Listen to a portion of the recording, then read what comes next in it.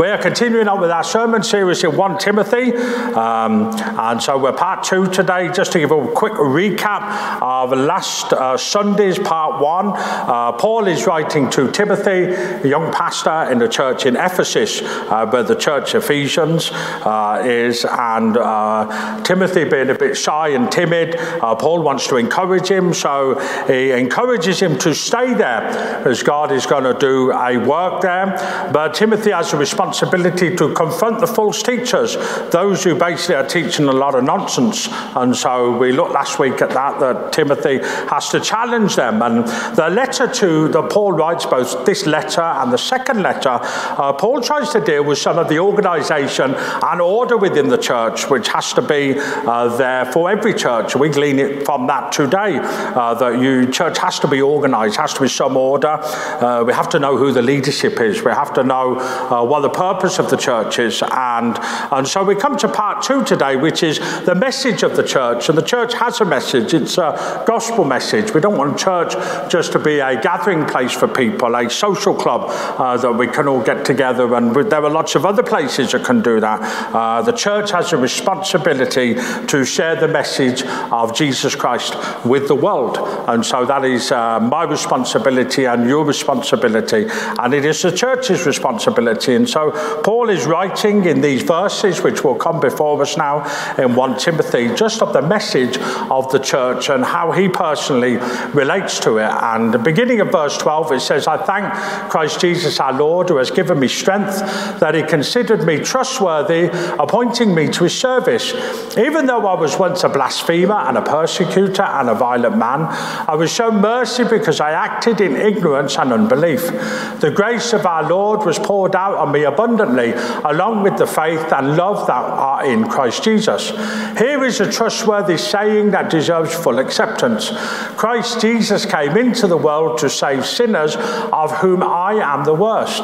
But for that very reason I was shown mercy, so that in me, the worst of sinners, Christ Jesus might display his immense patience as an example for those who would believe in him and receive eternal life. Now to the King, eternal, immortal, invisible, the only God, be honour and glory forever and ever.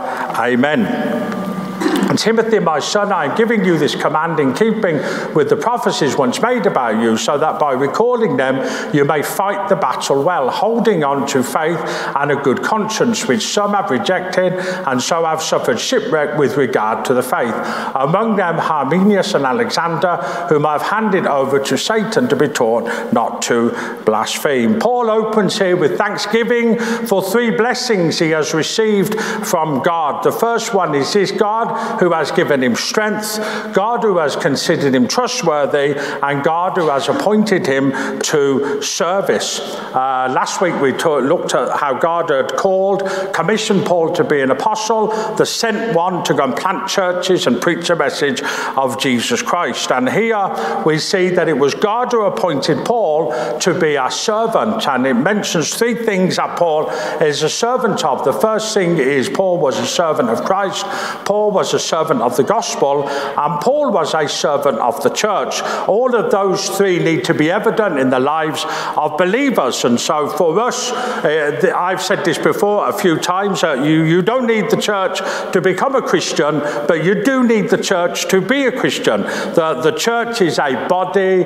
a family, a place to belong to. We need each other. I never quite get these people that turn around and say that actually I'm a Christian, but I don't go to church because I don't like the Christians that are there, or it's full of hypocrites. Well, of course it's full of hypocrites. It's like if you join, you'll just be another one in the church and stuff. So, but we actually are part of the church, and we need each other. So therefore, we're not left in a sense to do this all alone. And so we are a servant of Christ, a servant of the gospel, and a servant of the church. The example you could possibly use is this: is if somebody comes up to me and says, "Matt, I really like you, and I think you're a tremendous fella, but I can't stand your wife."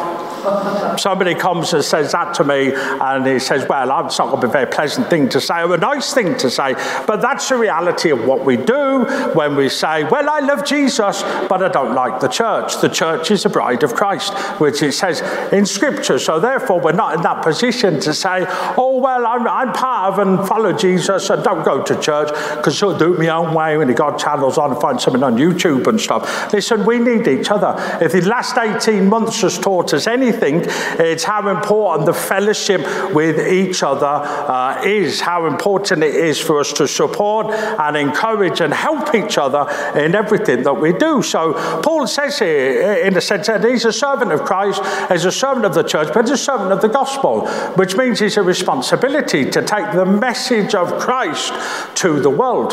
So it's not something we wait for a calling, that I'll wait till God calls me to do that. God has already called you to do that. God has called each of us to do that because we're servants.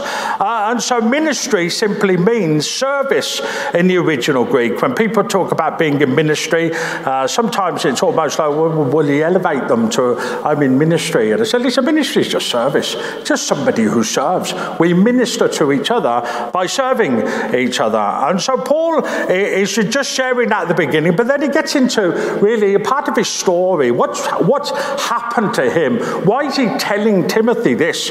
Because he understands that he's a child of God. But the first qualification for being a child of God is understanding actually we're sinners that are in need of a saviour. And Jesus, in Mark 2 verse 17, it says, on hearing this, Jesus said to them, it is not the healthy who need the doctor, but the sick. I have not come to call the righteous, but sinners.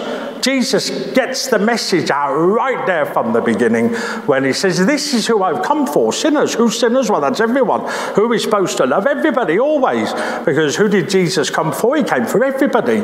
He says everyone, regardless of the circumstance. And he uses this example of the healthy and the unhealthy. And we look at it this way and say it would be a little bit like me making an appointment for the doctors and going to the doctors, going down for the appointment, going into his office. He sits down with me, and the first thing the doctor says to you is, this is what's wrong with you. We would never say nothing. There's nothing wrong with me. Just wanted to come and see you today. I mean, the doctor's going to look at me like I've lost it. He's going to look at me and say, well, why are you here? And I say, well, just nothing else to do. I thought, come and see you. And that, no, you're not busy. Would you like to come? And, the doctor's got to throw me out of the office. Why? Because when he asks that question, what's wrong with you? He says, our response is, depending on what age you are and all of this, he says, well, my arm hurts, my leg hurts, my back hurts, my head, everything hurts.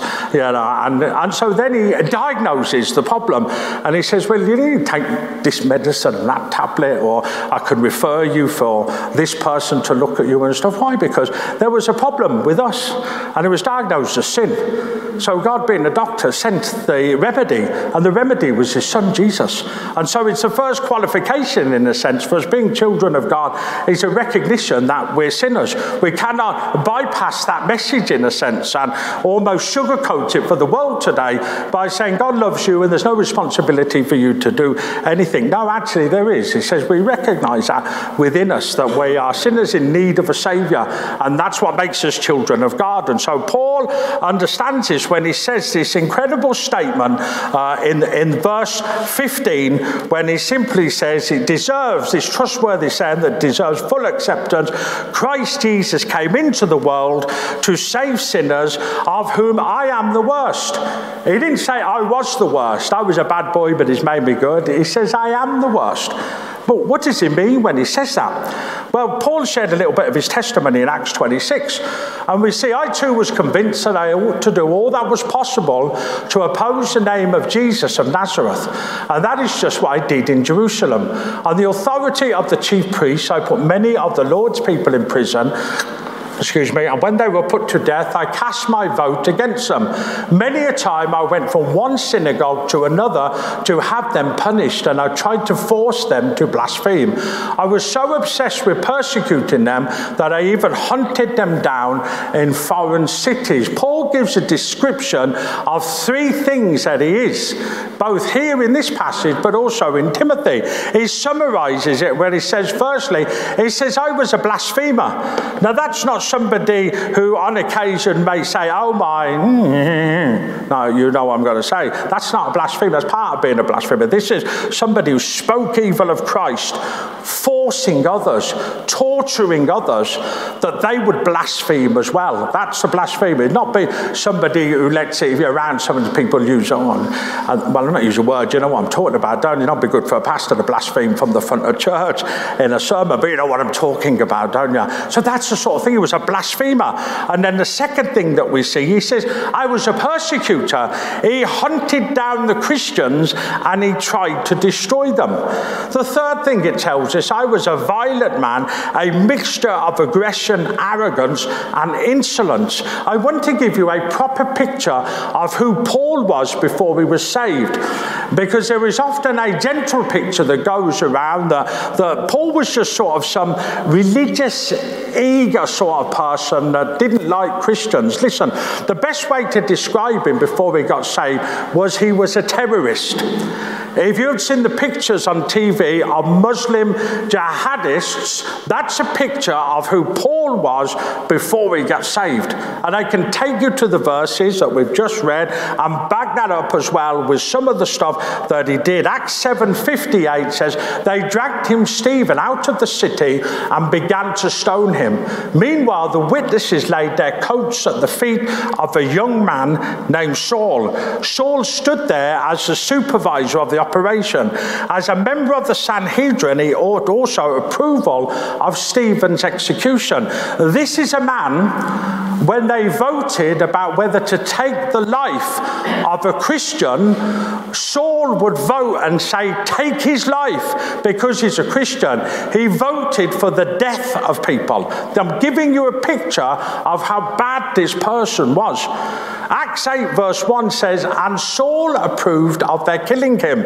Acts 8 verse 3 said, but Saul began to destroy the church, going from house to house. He dragged off both men and women and put them in prison. And Acts 9 verse 1 says, meanwhile, Saul was still breathing out murderous threats against the Lord's disciples. Now, this is a picture of the person that we are looking at today, of why he said Christ Jesus came into the world to save sinners, of whom I am the worst. And there's a description of it, why he actually did. This is the stuff that it is. Not a guy who was a little bit religiously zealous and suddenly was caught out on the Damascus Road. This was a guy who was putting Christians to death. As they stoned Stephen, he was standing holding the coats because he was the organizer of the operation to stone Stephen to death. And so we see this picture here because it helps us with the stuff that he's writing. His terrible violence against God's people was sufficient reasoning for ranking him as the worst of sinners. We get a picture of how malicious and aggressive he was, but also this: he wasn't beyond the mercy of God. Because twice he said in verse 13 and verse 16, he said, I was shown mercy. John Stott in his commentary said Paul didn't have the record of every living person alive and the record of sins to declare I'm the worst of them. His life was touched by the mercy of God. What we do as believers, and I'm guilty of this, is that we would turn around and say, well, I'm good, but I'm not as bad as him. He's done far worse than I have. Or I'm okay, but the life that she's led, and that, we would do that. And we would sort of have a pecking order almost. And Jesus addresses it in Luke 18 when he says there were two men that come into the temple. It's a Pharisee that comes in. He said, Lord, I give all of my money I give the right tithe to you. I wear the right clothes. I attend the right services, and and I do all the right things that you require. But then another man comes in and he falls down on his knees at the front, and he just simply looks up and he says, God, have mercy on me, a sinner. Jesus asks the question, who does God forgive? Oh my, that's wild, because we would be like, whether we like it or not, we're quite like the Pharisee. Do the right things, tick the right boxes. We give my money to the church. I do all of this, and we think, well, that's the way I am. But the reality is, he says, who gets accepted for forgiveness? The one who says, I'm wrong. God, have mercy on me, a sinner. And so here it tells us that Paul acted in ignorance. He was shown mercy so God might display his immense patience in his life. In verse 14, Paul writes of this abundant grace that was poured out upon him. The original word in Greek is they call it, it's an emphatic word, which means it just, the emphasis is on that word of what God has done, not just touched by God's grace. His grace was just poured out, almost like somebody described it as superabounded onto Paul, because that's what God did for him. He poured out his grace, superabounded. And Paul had not forgotten what he had been. His boasting was never in himself, but in the God who redeemed and changed him. 8:15 on a Sunday morning, drive to the front gates of this church, and I never fail to say to God, thank you, God, for the privilege that you have given me and what you've called me to do. Because, boy, I used to be bad and I was a rascal, and I can tell you that from the front here. It says, when I was back in Birmingham last week, I had a car and I drove past some of the old haunts, as you do. I won't tell you the stories, but you have an idea. And the last thing on my mind for many years was coming to church on a Sunday morning to worship God. It says at times that church was opening, those would be the times maybe I was arriving home. And some of you know what I'm talking about. And it says you have talked about the great night that you had as you spent all your money and you were stinking from head to foot and you had no money left for the rest of the week. And you thought to yourself, I'm living life, this is great. There was a Sunday mornings, I didn't care where I was. I'd drive up to the gates of this church, and I don't say to myself, I deserve this. You know, I've worked hard. I'm a good person. And I mean, I am, but I don't get it. But you don't get it because of that. You get it because God's incredible mercy and grace is poured out upon our lives. And the privilege and the honor that you get to do this, because he could have picked anybody, but he picked me. And it doesn't mean that I'm better, it doesn't mean that I'm special, it doesn't mean, it's just his incredible grace. And it has touched all of our lives in a way. As I open the gates and just simply say, thank you, God, for what I get to do. Don't deserve it, I haven't worked for it, I haven't earned it. But I could understand it's something that Paul was saying here. You see, the only way he could have shown mercy was this, because Jesus Christ came into the world to save sinners. He didn't come to give us good advice. He didn't come to make bad men good. He didn't come to give religious people a reason to meet together. He made dead men live. Those people who are lost and broken and hurting in their own mess and their own sin and everything that had happened, God reached down and he saved us. See, it's no wonder God used Paul. I mean, on the Damascus Road, he could have done this.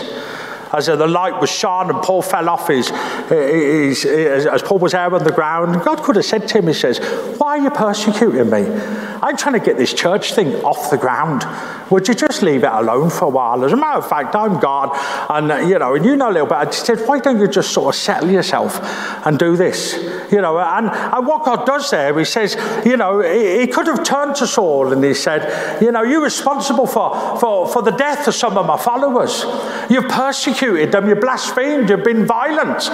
And he could have said, you know what to do, come in and take a seat at the back. You know, where will the naughty ones sit, except for here today.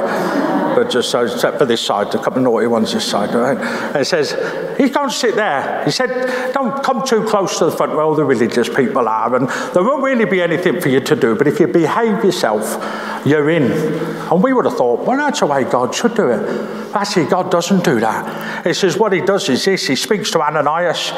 He tells him to go and find Saul. And Ananias' reply would have been ours. Well, it definitely would have been mine. He said, Lord, I've heard many reports about this man and all the harm he has done to you, holy people in Jerusalem.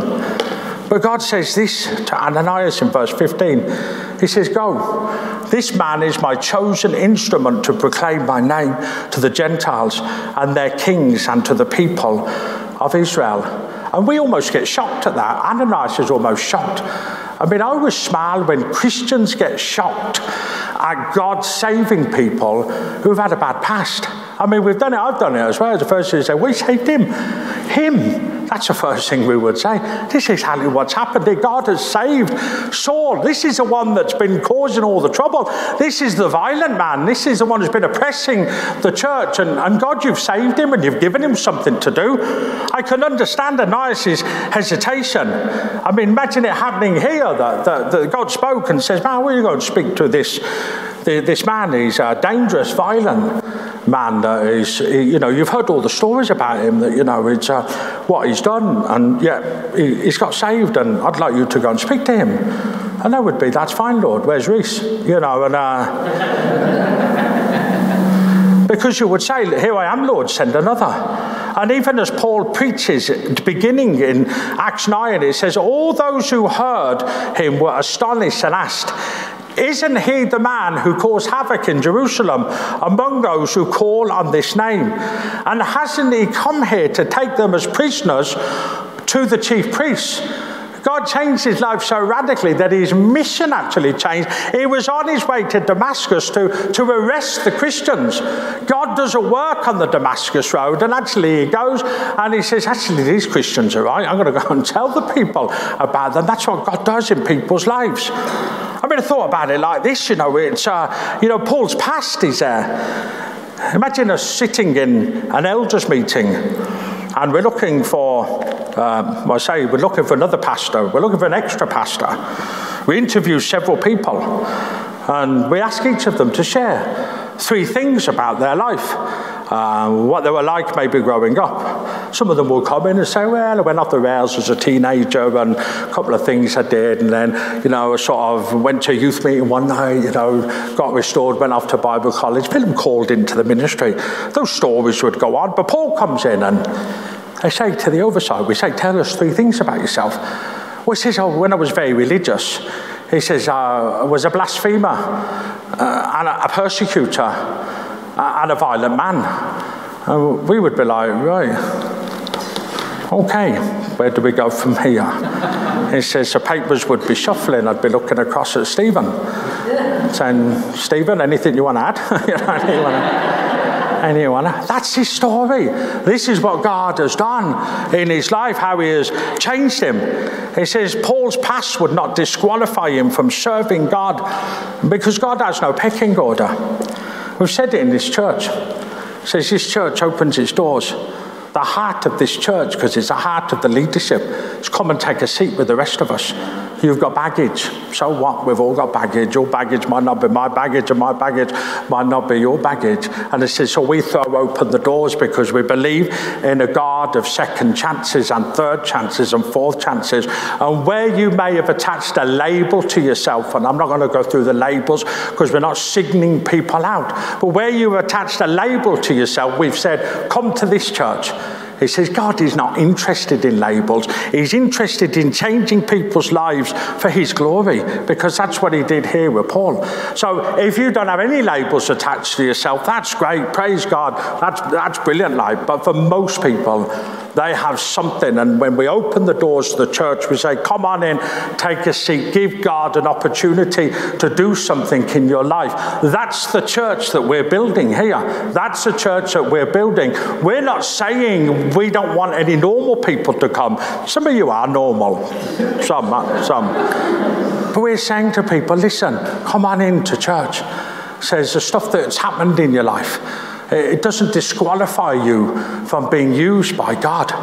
I mean, we have an order of things that we think we can use people for, and they come down, and I wonder, and I can't find it in Scripture sometimes anywhere. It says, you know, the people that God uses are the people that make themselves available, who have known the mercy and the touch of grace that Paul has experienced, and it's why he's sharing it. It says, you see, grace is not a past experience that we were once shown 35 years ago. Oh, I experienced God's grace back in 1983. It says it's a present reality of needing his grace and his mercy every day, because we're not perfect. My prayer today is this: Lord, so far today, I've not lost my temper, been jealous, spiteful, nasty, critical, hateful or rude. But in a minute, I'm about to get out of bed. And I require your grace for the rest of the day. That's a reality of where we are, isn't it? It says, when Paul says in verse 15, Christ Jesus came into the world to save sinners, of whom I am the worst, he's not beating himself up. It's not false humility. It's not I was the worst, it's I am the worst. Why? Because Paul knew this. He lived under the law, which was meant for condemnation. But when Jesus came, he brought salvation. And you will never experience salvation until you have experienced the condemnation of the law, because it is God's law that you broke. And there are many Christians that do this. They replace the condemnation of the law with the condemnation imposed by themselves or yourself after they get saved. There are many Christians walking around carrying the burden of sins that should be left at the cross. How true is that? That people look at it and say this, and yet Paul writes this in Romans 8 verse 1. He says, therefore, for this reason, as I've said before, there is now no condemnation for those who are in Christ Jesus. Because through Christ Jesus, the law of the Spirit who gives life has set you free from the law of sin and death. The same writer who wrote about being I am the worst writes, there is now no condemnation for those who are in Christ Jesus. Not the law, not keeping the law, but for those who are in Christ Jesus. That's grace. That's what God has done in a person's life. And some believers need to have that verse somewhere in the house to read every morning, so they are reminded of what Christ has done for them. Because you talk to people sometimes and they think to themselves, I've just made it in. I'm sort of, the line is just behind me, and if I lean forward, I'm just in God's saving grace. Well, I've just made it into heaven because the line's there. And nowhere in the Bible is that taught. Nowhere in Scripture is that taught. We're fully in. We're all in. There is no condemnation for those who are in Christ Jesus. It says we leave our past where it is. John Newton, the slave trader, who wrote Amazing Grace, he got gloriously saved. And it hanging in his parlour as he sat down for breakfast every day was a picture with the words of Deuteronomy 15, verse 15. It says, and thou shalt remember that thou was a bondsman in the land of Egypt, and the Lord thy God redeemed thee. And every time he sat down for breakfast, he read that verse on the wall, because he remembered he was a slave trader who sold people from Africa. He was a vile, disgusting, evil man, and God gloriously saved him one day. And only a man that could be saved like that could write the words, Amazing Grace, how sweet the sound that saved a wretch like me. He says, and he read that verse every day. I remember what I was, but I now know who I am in God. You see, somebody once said this, and it's so true. Whenever the heart grows cold and we wonder if what we are doing makes any difference, reminded of the phrase that you walk back down the avenue of your sins, but you walk back up the road of redemption. For he has redeemed us by his mercy and his grace. It is grace. By his grace we can preach. When people tell us we're not perfect or polished or dressed right, have the right image, none of that matters. His mercy and grace has touched our lives. A fire burns within because of the grace of God. It's no wonder Paul also writes these words in Ephesians 2:8 when he says, for it is by grace you have been saved through faith, and this not from yourselves. Nothing to do with us, thank God. It is the gift of God, not by works, so no one could boast. Paul was an example. Look how dead I was. Look how bad I was. Look how dark I was. But because of his great mercy, look at Paul. If God did that for him, he could do it for you today.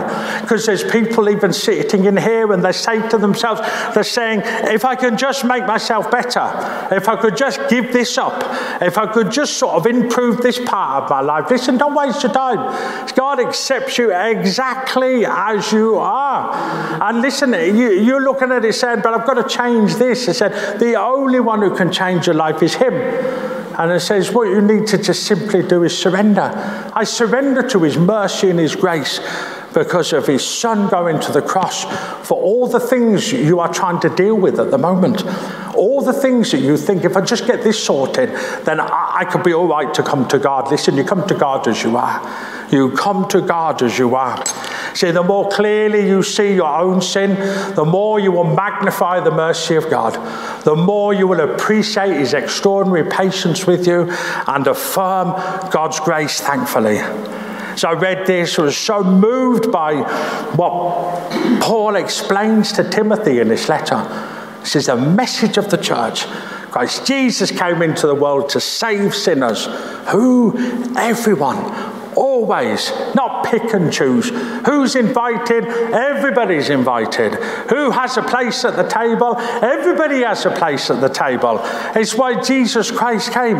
What does Paul do? When he could not think of how bad he was, but how great the salvation of God was, and how great the love of God was, he simply breaks into this spontaneous praise. He begins to sing. I'm not going to sing, you'll be glad to know, as much as I would like to. He says, I've decided that God has blessed me with a voice that can't sing, because believe me, if I could sing, I would never be off this platform. And so that's right. Paul writes these words, a king eternal, immortal, and invisible, to God who alone is wise. This outburst of praise simply shows that Paul understood he was known by God and loved by God. He knew God to be the King eternal, ruling and reigning in complete power and glory. He knew God to be immortal, existing before anything else existed, and being the creator of all things. He knew God to be invisible, not completely knowable by us. We can't completely figure out God or know all his secrets. He knew God alone is wise, that simply he is God and we are not. We think our plans and insights are so important, but only God really knows and understands all things. And then he finishes it and says, be honor and glory forever and ever. Knowing all this about God, Paul couldn't stop praising him. Somebody once said, if you ever have trouble worshipping God, it's because you don't know him very well. Danger that we have sometimes in Christian circles is that people worship God when things are going well, when they're on the mountaintop and it's easy to sing his praises and declare it. Yet when things are rough and it's rock bottom and there seems like there is no hope in the situation you face, that's when you've got to begin to sing.